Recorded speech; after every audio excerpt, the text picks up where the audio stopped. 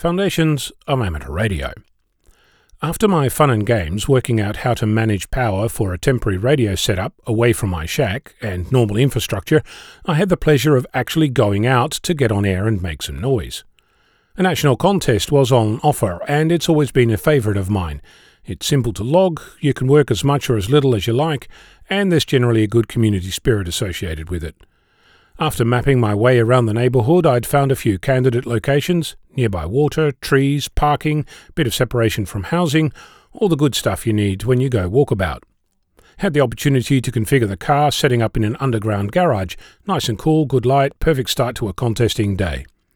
Found a suitable route for the power lead from the battery to the radio, set up the various bits, microphone, dummy load, untangled the wire antenna, all ready to go.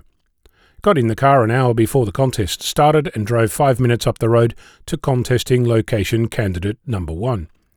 Shame about the overhead power lines. On to location 2. Shame about all the cars. Location 3. Overhead power lines. Location 4. No parking signs. Location 5 through 7 couldn't be found because the map and reality didn't quite agree with each other. At that point, I made the decision to go and have some lunch. Best thing I could have done.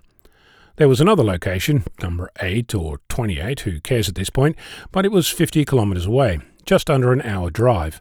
My trusty navigator and aspirant logger and I decided to bite the bullet and head on out into the great unknown.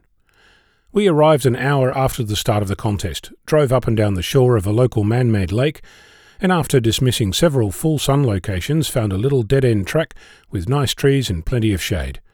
It's a 26 degrees Celsius day, so sitting in the full sun is not a pleasant thing in a dark car.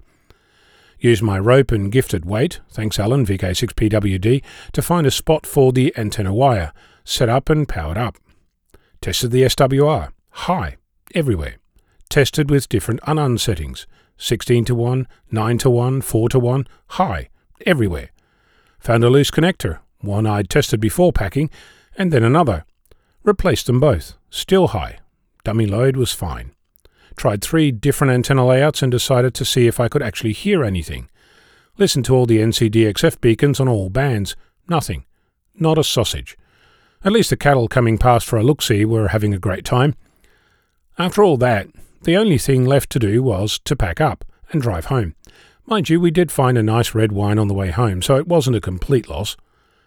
In past years I might have been quite upset about this experience, but with experience comes acceptance that sometimes it's just not your day. I'm furiously scribbling down all the things I've learned from this outing. I'll leave that for another time. I'm on Victor Kilo 6 Foxtrot Lima Alpha Bravo.